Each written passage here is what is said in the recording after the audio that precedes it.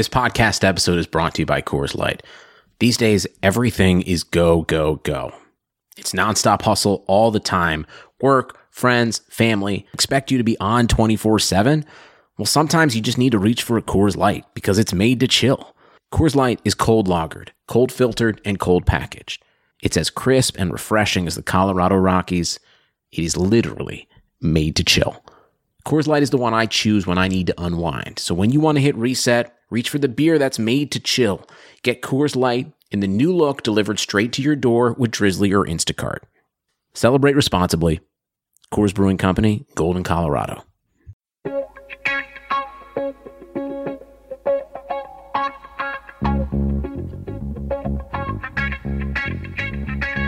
Karlsson, världens bästa Karlsson. Karlsson, hoj här kommer Karlsson, ingen annan Karlsson spelar jag så bra som mig. Karlsson scores! Karlsson. Yes! Welcome everybody to another episode of the Keeping Karlsson Fantasy Hockey Podcast, the best fantasy hockey podcast in the world. Hosted by two guys who own Erik Karlsson in their keeper pools. I'm your host, Elon Dubrovsky, and with me, as always, Brian Kalm. As always, I say hello to you, Elon, and hello to everybody listening. Thanks for tuning in once again. Well, this is a week to tune in for. There's been so much going on. Trades, injuries, roster moves. We're going to bring you all the information you need, and we're going to give you, of course, the most in-depth fantasy hockey analysis we can give you based on, a lot of these players haven't even played a game yet with their new team. So we'll do the best we can. I'm excited for this episode. I'm also excited to say that we are presented by dailyfaceoff.com. There are a ton of changes in depth charts happening with trades happening here and there, and Daily Faceoff watches every single beat writer and tracks every single note from practice and puts it up in their line combinations tool over at dailyfaceoff.com. It's a good way to stay appraised of what lines may look like before the game begins and also keep track of what they look like after the game is over. An invaluable resource at this time of year. For sure. And maybe there's some listeners who are heading into their fantasy hockey playoffs next week. I am in one of my leagues because it's 2-week playoff matchups. Others still have maybe 3 weeks to go. Maybe some listeners are not even in the playoffs, but I doubt that if they've been listening all year. But let's get into talking about some things that have happened in the past week and what you can do about it. Let's start with the big injury. Well, actually, there were two big injuries, but I want to start with Ryan Miller going down with a sprained knee in Vancouver. He's going to be out 4 to 6 weeks, pretty much the rest of the regular season, or maybe he'll come back right at the end. So, the obvious. Bad news for Ryan Miller owners. Hopefully you're able to pick up another goalie to replace him. The obvious choice would be Eddie Lack, the backup, who's had a really great season so far. In 22 games played, he has a .916 save percentage. I assume that's above the league average, Brian? Yeah, the league average so far this season is .913. So yeah, an above average goalie. Maybe not on the best team. He only has 7 wins in 22 games played, but Vancouver is in a playoff race, so who knows if they'll be able to make that extra push. Not saying that you should pick up Eddie Lack. Obviously, Brian's going to be the one to suggest whether or not, but he's one option. There's some other goalie options, though, in the league, which we'll also maybe mention. So, Brian, first and most obvious question, is Eddie Lack a smart pickup if you want to replace Ryan Miller and he's available? Yeah, Eddie Lack is a good pickup if you want to replace Ryan Miller. I'm not going to call Ryan Miller's injury karma or anything because that's not right, but if you had him to this point, I feel like maybe this is a blessing in disguise if you're being forced to look elsewhere or if you were able to pick up Lack, because aside from Miller's very strong start to the season where he won 15 of his first 19 starts and posted 3 shutouts in that time, even with only average numbers, he hasn't been that great lately. Of course, he did have a really good January. The numbers came then, but the wins didn't. He hasn't put the whole picture together for any of his fantasy owners all season, and we encouraged you to sell high earlier in the year. If you did not, or if you bought high, now you have a problem on your hands. Miller's out, and Lack is a fine replacement. His save percentage in many fewer games than Miller is actually a few points better, and I feel like he might actually be the better goalie. It's kind of like Groundhog Day all over again with Luongo and Schneider, except both goalies in this situation are a little worse than their counterparts from that situation. The wild card here is Jacob Markstrom, who was a throw-in in the Luongo trade to Florida and had seen his star really fall off pretty terribly after being a blue-chip prospect and then having a few terrible turns in the NHL. And then the Canucks picked him up for very little, and they gave him an opportunity, and he's done really well so far this year. But the thing is that if he plays more than 10 games in the NHL, because he's on an emergency call-up, he'll have to go through waivers to be sent back down to the AHL. So if you're wondering if Lack and Markstrom might split time, answer is that they probably won't, because I imagine the Canucks are going to want to protect Markstrom's waiver status because they're not going to be able to sneak him down to the AHL at this point like they were able to earlier this year. Well, I did read one thing that it's possible that if they decided that Markstrom was worthy of having all of these starts, more than 10 starts, they also have the option of just leaving him on the team and running with 3 goalies, just like Minnesota's doing. That's true, Elon, and I suppose that's possible, although Minnesota has no goalies in that trio. I think that they'd like to develop further. Kemper, they could try sending down to the AHL. I don't know if anybody would grab him through waivers.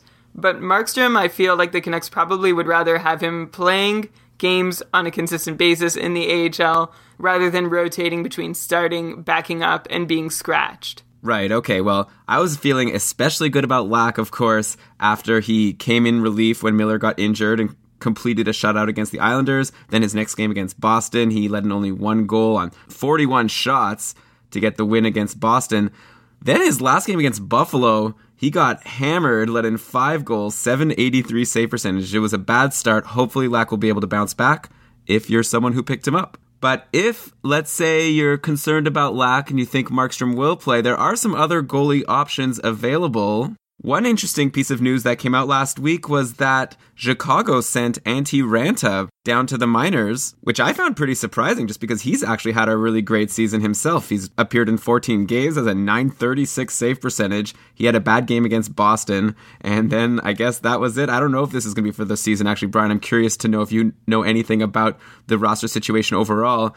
But I'm mentioning this because now Scott Darling is up, and we all remember the last time Scott Darling came up. Of course, this was when Corey Crawford was injured, but Darling was like the best player to own during that short stretch. Now he's back again. Maybe he's someone worth owning. Of course, it's not the same situation because he's the backup to Crawford, but I'd imagine they didn't make this goalie move just to have Darling play once every 10 games. The Chicago goaltending situation is really curious, and I was kind of hoping it would have been settled by now. However, it hasn't been, so let's run down what we know. We know that earlier this week, the Blackhawks, Elon, like you said, they sent Ranta down, like with very little explanation, no reason, and called up Darling. When they called up Darling, they signed him to a 2-year extension, so something seemed fishy. Why would you send down your regular backup goaltender who's been with the team all season and bring up somebody who, well, is at the very best probably the same as that goalie in Scott Darling? The best speculation I saw at the time was that Rockford, Chicago's AHL affiliate, wasn't playing for a few days, and it was a way to make sure that Ranta wouldn't get into games or back up in case he was traded, so that he'd be for sure healthy, because he'd come on in relief for Corey Crawford, had a bad appearance, and then got immediately sent down. I don't think that's the straw that broke the camel's back in terms of what the Blackhawks thought of Ranta. I still think something might be cooking. We're only going to find out when the trade deadline rolls around. So what does this mean for the 2 Blackhawks backups? Let's start with Scott Darling, who's up there now and who I had stashed away in a not active spot on my team. I am elated that he's back. I did not have any real expectation that he'd play another game for my team this year. I am the guy who still has Josh Harding in an NA spot on my roster as well. But Scott Darling, I was happy to see him back. He had a great first game against Florida, stopped 34 of 36 shots, picked up the win in a shootout, but then had a bit of a clunker against Tampa last night. He started off strong, but finished the night with an .862 save percentage in a 4-0 Chicago loss. It was Chicago's 3rd game in 4 nights, and they were on the second half of a back-to-back, so I'm not going to hold it totally against Darling. I still think he's a good goalie. In 9 starts so far this season, and they comprise his entire career. He has a .930 save percentage, and we've talked about this before, way back at the start of the season when we were assessing Corey Crawford's value, any goalie who is like NHL average at least and plays for Chicago is going to be just fine. As for what this means for Raanta, well, I added him also. I'm a glutton for Chicago backup goalies. And the reason actually, Elon, is something that I shared with our Facebook patron group a few weeks ago. Chicago has 3 back-to-backs in my league's playoff weeks, which I'm hoping means that their backup will see 3 starts, 1 in each of those weeks, and that'll just help me make sure I get my minimum goalie start requirements and in a really good way. So I was actually targeting Antti Raanta in a trade. The owner of Antti Raanta dropped him when he was demoted, and I just grabbed him off waivers with a little $2 claim out of my $1,000 budget. And whether Raanta backs up or is traded to another team for the rest of the season, I'm happy to have him on my roster, but of course, this is with my own goaltending strategy, which right now is to have a few starts, not very many starts, but just 2 or 3 each week that are good starts. I'm not looking for volume, I'm looking for quality. So I'm hoping Raanta will either do that as he continues to be the backup for Chicago for the rest of the season, or if he's traded to another team, I'll get to reassess. Maybe he'll be in a role where he plays a little more often on a weaker team, and I'll have to decide exactly how I want to play him. But in that case, he's still an asset to me. So I like every Chicago Blackhawks goalie right now. All right, so for those of us that don't have the luxury of having every single Chicago backup goalie, it seems like you're saying that this is probably a short-term thing. The thing is, it's all speculation right now. It's hard to know if there is no trade, if Darling's going to stay up or if Ranta's going to come back up. I guess we'll have to find out. Right now, obviously, it's nice to have Darling on your team because he's the one in the nets. But I'm obviously very curious to see what's going to happen. Follow us on Twitter and we'll give you our up-to-date analysis if a move happens with Raanta. In the meantime, I still think he remains at least a look in deep leagues, especially if you can stash him for free in a not active roster spot. So, okay, Brian, I want to mention one more goalie, which I guess we actually mentioned pretty often, but we'll mention him one more time, and then I want to rank all of these people if you only have one that you can take. Some news came out just yesterday. I don't know if this is news or it was obvious, but just to make it official, the Tampa Bay coach said that Andrei Vasilevskiy is going to be playing 1 or 2 games every week for the rest of the year, I guess regardless of what's happening with Bishop, just because he wants to keep Bishop fresh for the playoffs, so that's great for the playoffs and great for Bishop, but that also means that if you're worried that Vasilevskiy, who has been slumping a little bit lately, has had a few bad games in a row, looks like they're still planning on giving him starts. So Brian, with that said, who would you want to have on your roster between Vasilevskiy, one of these Chicago backups, or Eddie Lack? If you asked me this a few weeks ago, knowing the situation that Vasilevskiy was going to play regularly, I would have said hands down Vasilevskiy. I would have been excited by those first couple starts he made in his first call-up where he blew everybody away. But since his most recent call-up on February 5th, he's started 4 times. Only one of those has registered as a quality start, and that was a win over Dallas in which he stopped 33 of 36, let in 3 goals, and posted a .917 save percentage. His last 2 starts have not been exactly as strong, and they've been against Colorado and LA, both on the road. And I'm not sure exactly what to make of him. I still think he's a blue chip prospect. I still think he's somebody you want on your team in a keeper league. How he compares to Eddie Lack, though, who's played more games and is above league average right now, that's a tough one. You have to imagine that Tampa's going to win a few more games over the course of the rest of the season than Vancouver will. And both those goalies are going to see more time than any of the Chicago Blackhawks backups. So if you're looking for a guy who's going to start somewhat regularly, if you're choosing between these two, I might even lean towards Lack. He might not have as high a winning percentage as Vasilevskiy, but he's going to play enough games to make up that potential difference and put up at least, I think, league average numbers in the meantime. They're both pretty exciting guys to have on your team, and I feel like it's either one. It depends on what you're looking for from your fantasy goalies, where they're slotting in. If you're looking for someone to be your number 1 or number 2 goalie, you're probably going to want Lack. If you're looking for a complimentary number 3 or a number 2 goalie in a somewhat shallow league, then you probably have a little more reason to consider Vasilevskiy. Interesting stuff. And okay, let me throw one more goalie into the mix, actually, since we'll just get all the goalie stuff out right at the top of the show. I think we have to mention that Andrew Hammond on the Senators, last week you said, I don't want Andrew Hammond in my lineup. Probably that convinced a lot of people not to pick him up, even though the other Ottawa goalies were injured. and they must hate us right now because Hammond has 2 shutouts in a row. He got them in 2 straight days. Anyone who did have him last week, I'm sure he single-handedly helped people win a lot of their matchups. So, Brian, have you changed your opinion on Andrew Hammond, or do you think that what's in the past, that was great and good for him, but you still wouldn't want him moving forward? I still wouldn't want him moving forward. And is that like a bold proclamation this week, considering what's happened so far? We did slight him last week, and we got called out for it too, and we like getting called out. So RyWill09, thanks for holding us to account. He said, I hate you guys so much right now. You advised, quote, don't bother with Hammond, ...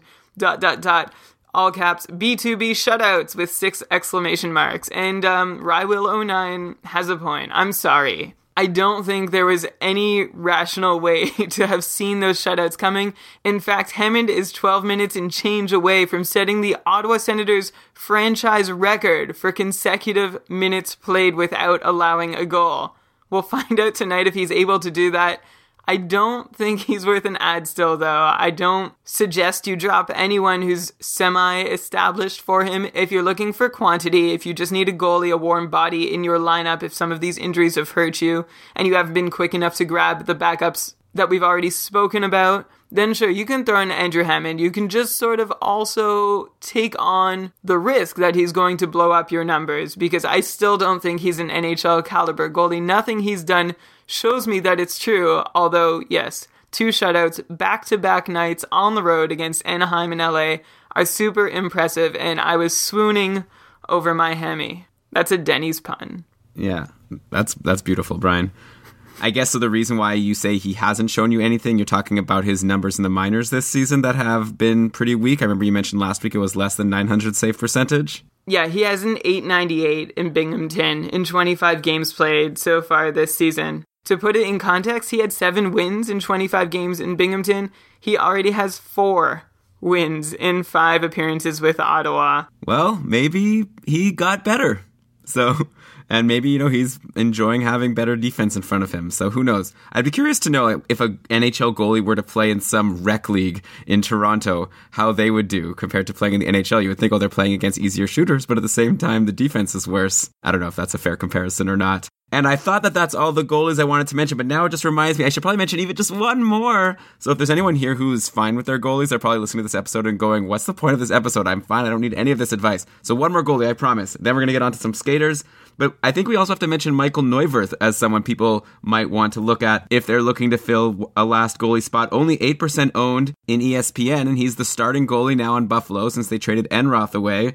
And he's been doing great lately. Looking at his numbers, he had a stretch of 6 games in a row where his save percentage was .930 or higher. That got broken against Vancouver in his last game where he let in 3 goals on 31 shots, which isn't horrible, and he still got the win. Buffalo has won 3 of their last 5 games. Nothing spectacular, but he is capable of putting up wins, at least he's been showing. So, Brian, where do you think Neuwirth fits into all of this mix? If you're someone who valued Jonas Enroth before he was traded when he was starting the bulk of the games for Buffalo, or if you were in a league in which he was valued and Neuwirth is available, then there's no reason not to grab Neuwirth. He is the newest Buffalo Sabres goaltender to get shelled a whole lot, and he's doing a pretty good job of withstanding the barrage, and the rumblings suggest that Neuwirth might be the number 1 in Buffalo going forward, and that they don't really want to trade him, even though he's a pretty valuable trade chip, or making himself into one at this time of the year.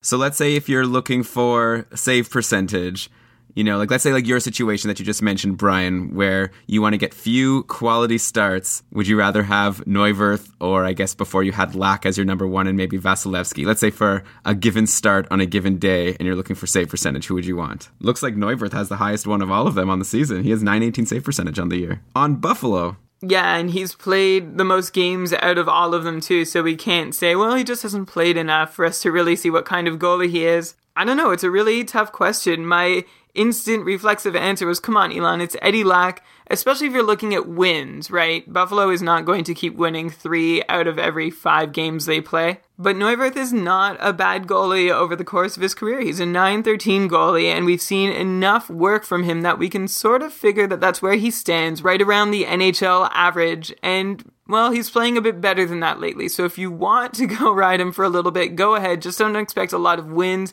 And also expect that perhaps he won't be able to sustain the run of fantastic starts he's had lately. Elon, like you said, the 6 starts prior to his last one were all consecutive quality starts, which was really exciting and surprising. I hope he succeeds in Buffalo, but I wouldn't be putting too many eggs in his basket right now. Okay, and as promised, no more goalie talk. Let's talk about Patrick Kane's injury. Another devastating loss. Some of our patrons were telling us that they have Seguin and Kane on their IR. That is brutal. Some people are getting just decimated with injuries, and this is a crushing blow. Kane, of course, had been putting together another amazing season. 64 points in 61 games. He's a true all-star. I guess we could do our normal suggestion of if you're in a keeper league and someone who has Kane is contending, maybe now's a good time to try to trade for him, give someone that's producing now, and then you'll have him for the future. But I want to take a look at what's going on the Chicago roster with Kane injured. That opens up a new spot on the top power play.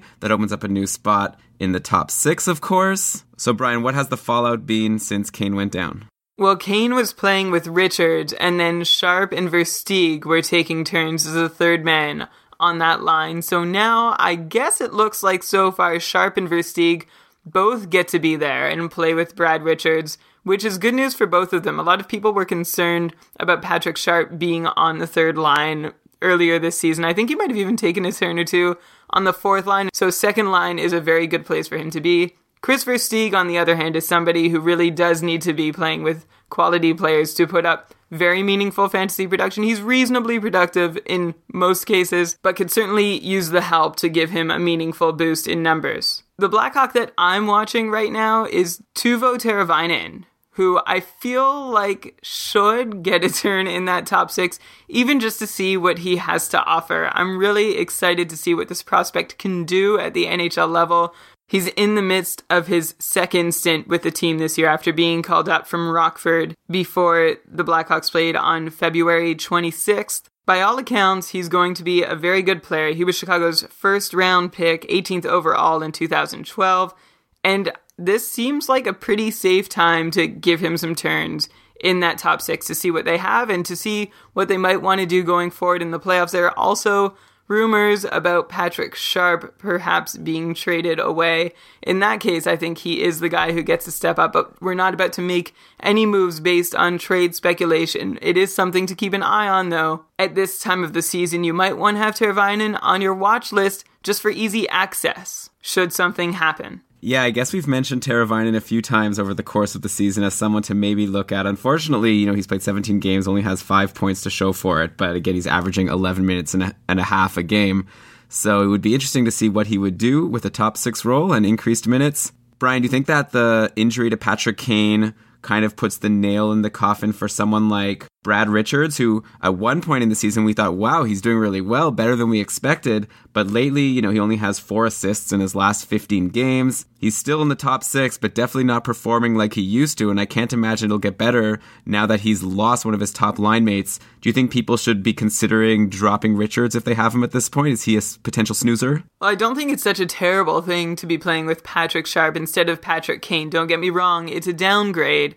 And I suppose if I advise caution regarding Chris Versteeg, then you should exercise more caution around Brad Richards, who's fallen to about a half a point per game guy. Meanwhile, Versteeg has managed still to have 31 points in 43 games played this year. It's a good point, Elon. If he was a bubble guy on your roster a week ago, then you really should be keeping a close eye on him over the next week, as well as on your pool of free agents, not only to see if somebody better has emerged, but also to see if somebody equal has emerged, because Brad Richards, we're sort of saying that maybe without Patrick Kane, his production might slip even a little further, which is hard to see, though, because it's been pretty poor and inconsistent lately. I can't see it going much lower than it is right now. Yeah, and I know you always like to mention people's shot on goal totals, and Richards has definitely slipped there as well. I'm sure that's a big reason for why he's slumping. He's got 154 shots on 60 games on the year, so that's like 2.5 shots a game. Lately, he's either getting 1 or 2 or 0 in his past 7 games. It's been a while since he's broken ahead of 2, so I'm not feeling too good about Brad Richards right now. And I guess since we're on Chicago, let's mention a trade they made just yesterday. We talked last week about Kimmo Timonen and how he was going to be coming back for the Flyers. Well, he is going to be coming back, but not for the Flyers because he got traded to the Blackhawks for a second-round pick.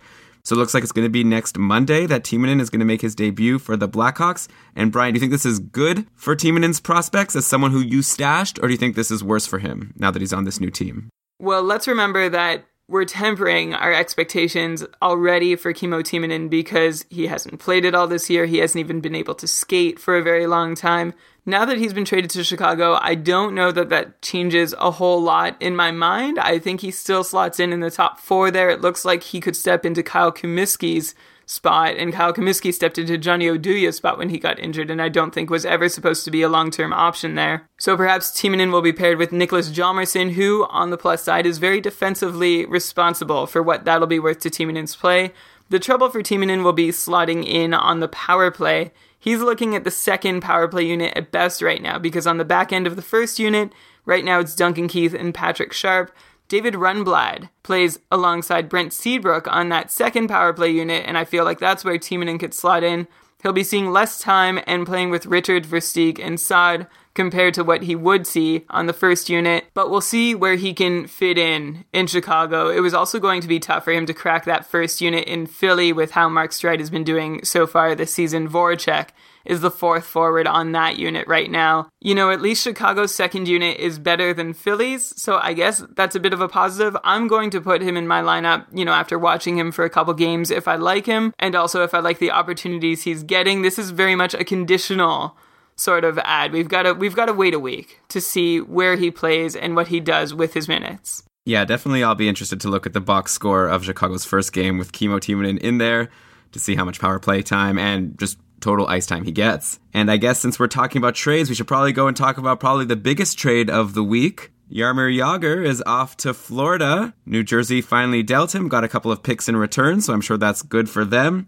Though they are challenging for the playoffs right now, so maybe it would hurt them, but maybe not, because Jagr really has fallen off lately. In fact, he has no points in his last 8 games. His ice time had been decreasing a lot. He got down to 12 minutes and 13 seconds in one game. This is a guy who was averaging more like 18 minutes a game before this slide. On the season, his numbers aren't fantastic. He's got 29 points in 57 games, but take away these bad last 8 games, and he had 29 points in 49 games, which is, much better. So I'm interested to know how Jagr could do in this new situation on Florida. I assume he for sure slots into the top 6. I didn't trade 2 draft picks away for him just to have him do nothing. I'm sure he's going to be on the top power play, or at least I'm pretty sure. I'd love to see what he can do with a guy like Nick Bjugstad. Brian, is this good or bad for Jaromir Jagr? And if he's a free agent in people's pools, is now the time to grab him? Well, Elon, you can answer the second half of that question already, can't you? Well, yeah, in our joint league, I went and pulled the trigger and grabbed him. I dropped Riley Smith for him. And, it was an easy move because Riley Smith is someone we had just picked up as a free agent. He's not doing especially well lately, so I'm not worried about people taking him and us losing our chance for him. So I thought might as well see how Jagr does in his first couple of games with Florida and decide if he's worthy of a spot on our first place team. But maybe not everyone has someone like Riley Smith that they could drop. Maybe people are having to drop someone a little better for him, so that's where you come in. Yo, we've actually flirted with Jagr this season already. We've added him once, maybe twice to our lineup over the season, and it's been a bad one. And Elon, like you said, his time on ice was getting pretty low, and I heard this story on Ottawa radio from a former Capitals executive saying that Adam Oates, who's now one of the co-coaches of the New Jersey Devils, had beef with Jagr from back when Jagr was traded to Washington from Pittsburgh. We're talking way back, and that it's still a thing, and maybe that's one of the reasons he wasn't happy in New Jersey anymore and needed to be traded and wasn't getting the right opportunities. In any case, Jaromir Jagr now joins his 5th team in the 4 years since his return to the NHL, and I hope that Jagr is able to return to a form that resembles more his 67-point season from last year rather than the 40-point guy that he's on track to be this year. He had just 3 points in his last 11 games with New Jersey, registering only 16 shots on goal in that span. Of course, the book on the recently turned 43-year-old Jaromir Jagr is that while his legs have slowed down, his mind hasn't, and he's actually still been an effective driver of possession and scoring chances this season. But he will need his new coach to continue sheltering his minutes. The only players on the Panthers who've been similarly deployed as Jagr was with New Jersey are Brandon Pirri and Vincent Trocheck. So if Jágr does join one of the top two lines, he actually might find himself starting more often in the defensive zone than he has so far this year. That said, he is going to see an upgrade in line mates when he joins Florida's top six, and should he see increased defensive zone starts, then he's going to need those line mates to help move the puck forward so that he can get to working his magic in the offensive zone. Of course, now that there's a new addition to the top six in Florida, somebody has to leave, and it looks like the odd man out is going to be Jimmy Hayes, who has been pointless in his last 5 games, and has had nice little spurts here and there. He contributed to my fantasy team for a bit. He was reasonably consistent, a decent add in deep leagues, as we mentioned several times over the course of this season. At this point, though, as a member of Florida's third line, I don't see him having much value if he is the one who is indeed bumped out. So keep an eye on the lineups at dailyfaceoff.com. If Jágr enters the top 6 and Hayes is dropped, you might want to do the same with Hayes. Well, yeah, also Hayes currently is slotted in on the top power play on Florida. I feel like Jágr might bump him there as well. So bad news for Hayes owners probably, and I think interesting news at the least for Jaromír Jágr owners. Very curious to see how he'll be able to do. Very curious to see also, not fantasy-wise, but if Florida's going to be able to make the playoffs and if Jágr's going to help them do that. Still lots of trades to talk about. Let's go over to Carolina. They traded away a couple of players. I'm curious to know if Brian thinks that they will have impacts on their new teams. First of all, Jiri Tlusty is over to the Jets, and I feel like we talk about the Jets every week and who's in their top 6. Right now, Blake Wheeler is injured, but it's looking like that won't last. So let's assume Blake Wheeler is there. Now they have Tlusty. They still obviously have Ladd and Little. Scheifele, I wonder how Frolik slots in. What's going on with the Jets now that they've added Jiri Tlusty, or is it Tlusty? Well, it is Tlusty, and actually I thought he would really excite me going to a new team, but then I took a look at his numbers, and I found myself a little more reluctant to give him an all-out recommendation. You might remember him as a 23-goal scorer in the lockout-shortened year. He had a great season, but that was with an abnormally high shooting percentage for him. If you forget that season, he's not even a 40-point player over the course of his career. And so far this year, he's scoring at a per 60 minutes rate that's similar to Nathan Gerbe, Alex Semin, and Brad Malone, who are not on anyone's fantasy teams for the most part. But Tolusti's possession numbers are very strong, and him finding himself on the right side of the puck as often as he does is one reason to hope. That, combined with a move from the production sinkhole known as Carolina to a top 6 role with the Jets, could help Tlusty pick up the pace from the 37 points he's on track to finish the season with at this point. One thing we can't say, however, is that Tolusti's line mates are going to get any better than they used to be. He played regularly with the Stahl brothers for the last while, although as a group, they had a pretty low on-ice shooting percentage. The best that can come of this is that Tlusty won't necessarily be facing the other team's best shutdown line as often as he was in Carolina. And perhaps that will give him a little bit more freedom to produce offensively. So I'm curious to know if Tlusty gets a top 6 role in Winnipeg, who's the person who's getting bumped off? I guess it'll be one of Frolik or maybe Stafford or Scheifele? Yeah, it's going to be one of them, but to be honest, I don't have any insight as to who it's going to be. I know Frolik and Scheifele have played together so much this year, but I would find it odd if the Jets chose to put one of their new acquisitions on their third line, so that'll be an interesting situation to watch. Yeah, another recommendation where at the end of the day we're just saying, watch Daily Faceoff. Someone on the Jets is going to get hurt. Also, definitely keep a look at the top power play. It'll be interesting to see if one of these new acquisitions could get on there or what happens.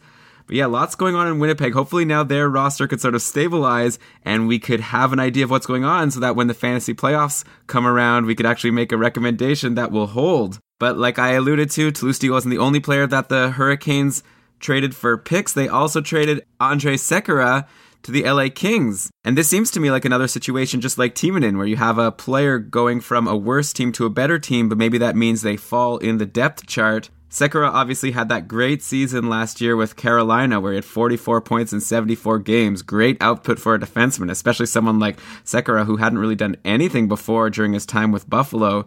This season hasn't been as great. He only had 19 points in 57 games, and now he's played one game so far for LA and has nothing to show for it points-wise. Brian, do you think this is good or bad for Sekera? And if he's a free agent, is he someone people should at least be watching and maybe adding?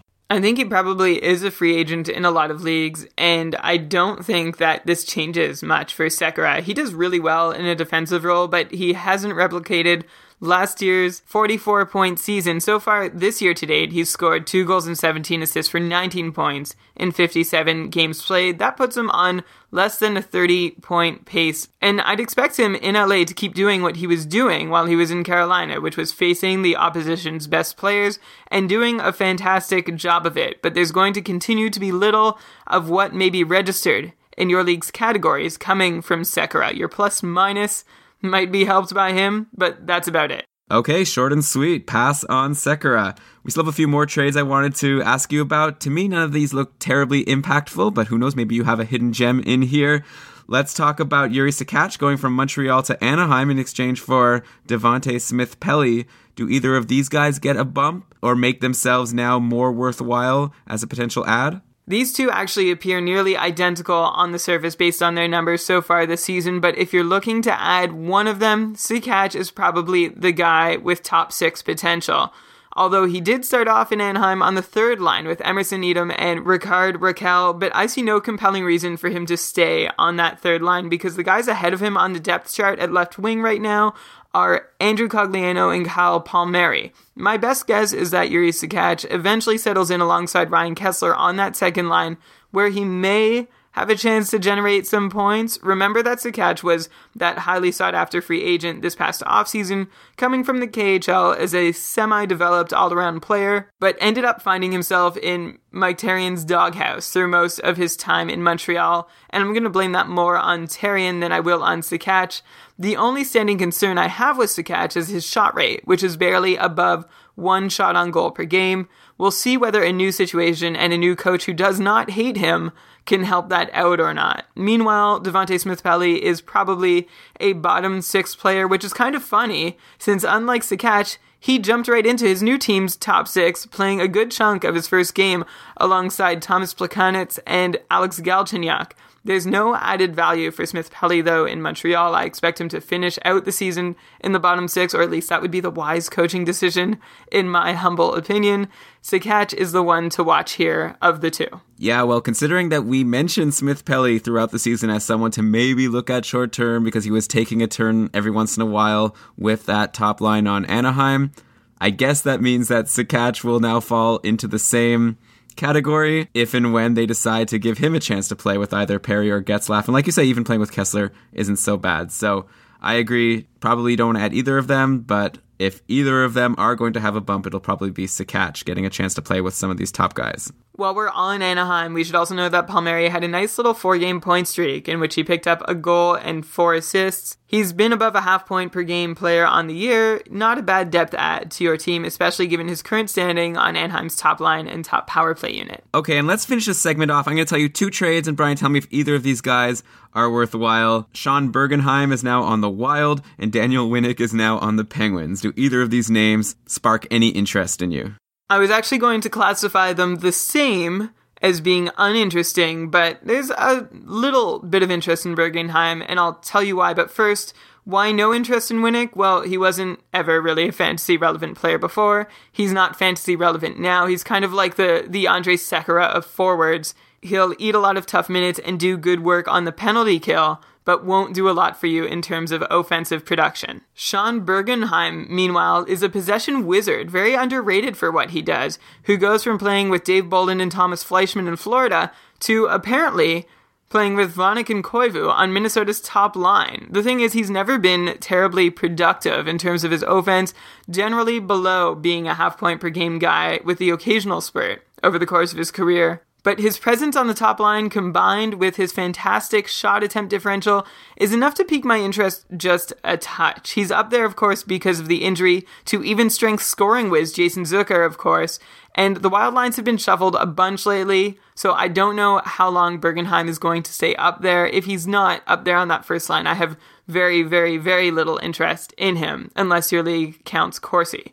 I'd be much more interested, actually, if Nino Niederreiter continued getting consistent looks in the top 6. He was on the third line in Bergenheim's first game with the Wild, but he's also quietly picked up 9 points in his last 15 games played. 7 of those have been goals. Yeah, it looks like there are some potential hidden gems over there in Minnesota. You mentioned Niederreiter. Also, Mikael Granlund has come on a bit as of late. He had that great 1 goal and 2 assist game against Dallas. Hasn't done much in his next 2 games, so I don't know how much you can depend on him, but I'll be interested to see how the lineups shake out there as well. You know, now's the time as the playoffs are approaching. I definitely don't think any of these Minnesota guys we've mentioned are people you can depend on to stick in your roster. But once the playoffs come, you're going to want to be grabbing those good games from whoever you can to maximize your weeks. So keep an eye on the Minnesota depth charts over at Daily Faceoff, who's getting a lot of bang for their buck for their partnership with us this week. We said off the top of the show, like, this is a really big time of year where things are just totally shifting all over the place. And we're doing this on a Saturday morning when trades have just happened and players haven't settled into their lineups yet. And trades are about to happen. So things are going to continue to change. There's not so much we can tell you about a player's deployment if they're changing to a different team. But we can, as we have been doing, tell you about what they were able to do on their last team and the likelihood of that getting better or worse in a new hypothetical as of yet situation. There is still one more trade that happened, but I'm almost 100% positive that Brian is going to say, don't even think about it at all. But is there any value in David Clarkson now on the Columbus Blue Jackets? He got traded for Nathan Horton, who this must have been for contract reasons because he might never play again.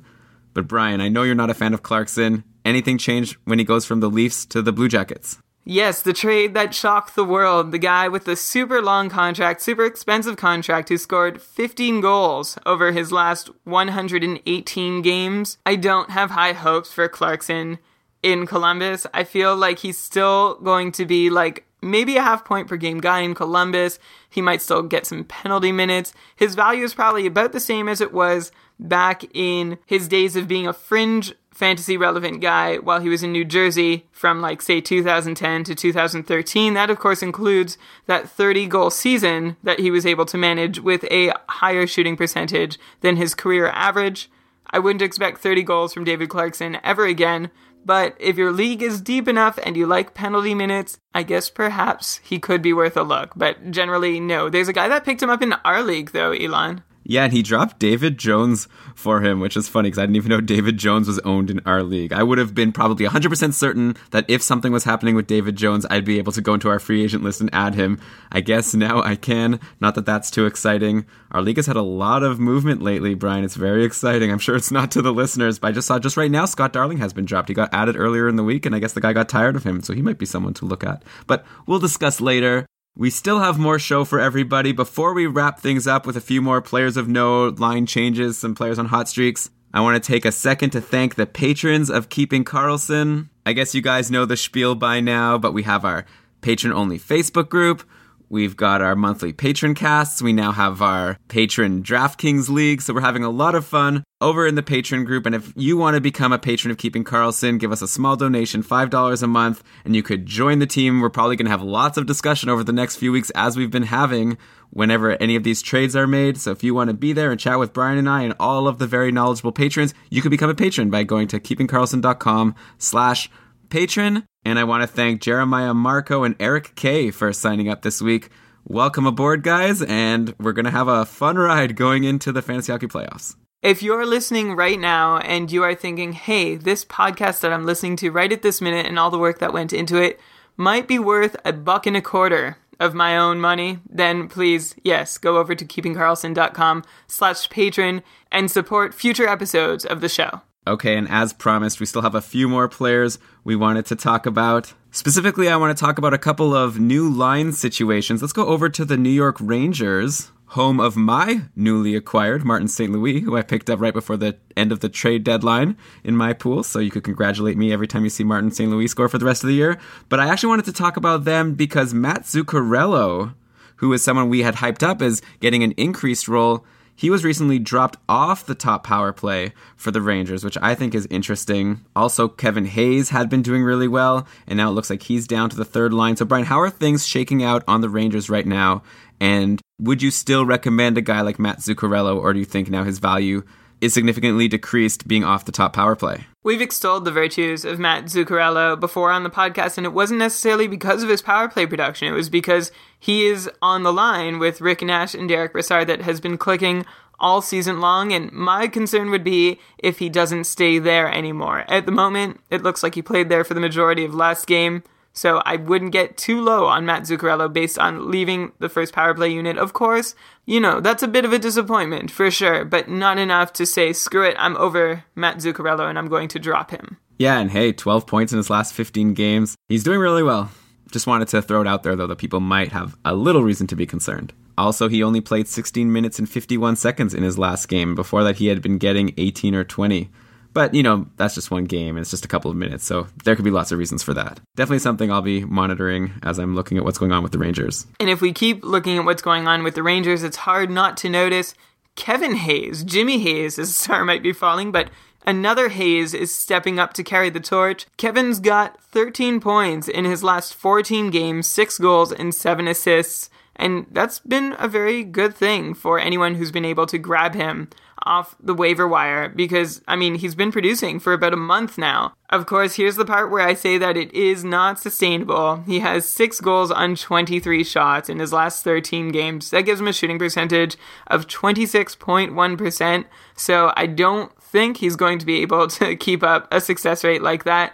And the greater concern for him is that he just has 73 shots on goal on the entire season, which is not even like 1.5 shots per game. So not a high volume shooter, just seeing a few more of his shots go in. He is a reasonably efficient shooter at 16.4%, but of course I think if he started throwing 3 or 4 shots on goal a game, that might go down a little bit. Still a good depth add, though, if you're looking for one right now. See how long that lasts. If you're looking for another depth add, let's get real deep and go to a player who has scored goals for 3 different teams this season. He scored them for Nashville, he scored them for Edmonton, and now he's scoring them for Arizona. Mark Arcobello has 5 goals in 7 games with the Coyotes so far. Of course, he's done that on 18 shots, so that's like just a hair under 28% success rate. But he did throw 7 shots on goal in a 5-1 loss against the Islanders. He's a fun guy to watch, and we remember him from a while ago. I think it was last season. He was putting up a lot of assists at the start of the year with Edmonton, fighting off an AHL demotion while doing it. I still don't think he's a terribly relevant player, and is also hampered by the fact that he's playing with David Moss and Martin Erat on the Coyotes' third line, I guess. It's hard to really differentiate the talent level from their second and third lines. He's definitely not on their first line, which seems like the only reasonable place to see sustained production as a Coyote this season. But it's worth acknowledging, and if you're looking to maybe ride his luck a little longer, you can go ahead and take a look at Mark Arcobello. Okay, and Brian, I want to end the show with a player that we talked about a lot at the start of the year, someone who you clinged to for so long before finally dropping. But I wonder now if you're getting excited about him again. Alex Semin. I failed to mention when we talked about Tulosti getting traded from Carolina, that opened up a spot on the top line on Carolina, and it looks like right now Semin is slotting in with Eric Stahl and Jordan Stahl, which are, 2 great line mates, and you'd think that's an opportunity to score. Definitely better than being healthy scratched, which is something that's happened to him a lot during the season. And if you look at his numbers recently, he had a 2-assist game against Philadelphia. Before that, he got an assist against New Jersey. Also in the game against Philly, he had 7 shots on goal. He's only got 51 shots in 36 games on the year. But in his last 3 games, he has 3, 7, and 2. So he's shooting more than he has at any time before in the season. He's getting some points. If he's on the top line, that means he's not being scratched. Brian, do you think Semin is someone that should get back on people's radars? Or are you not going to let that happen to you again? No, he should be back on people's radars, of course. Of course, I have a soft spot still, despite the betrayal that I felt from him so far this season. I tweeted about the little run that you mentioned recently, but it's also worth noting, Elon, that as we saw from Jiri Tulosti's numbers, riding alongside Eric and Jordan Stahl is not a guarantee for any kind of production. Of course, I've had Semin on my watch list all season, and I will continue to. There are some encouraging signs, including Elon, a 7-shot game against Philadelphia. Right, yeah. It's always interesting when someone takes a whole bunch of shots when he's hardly taken any on the year. Semin's supposed to be a shot taker, right, and a goal scorer, so it's been a really weird season for him.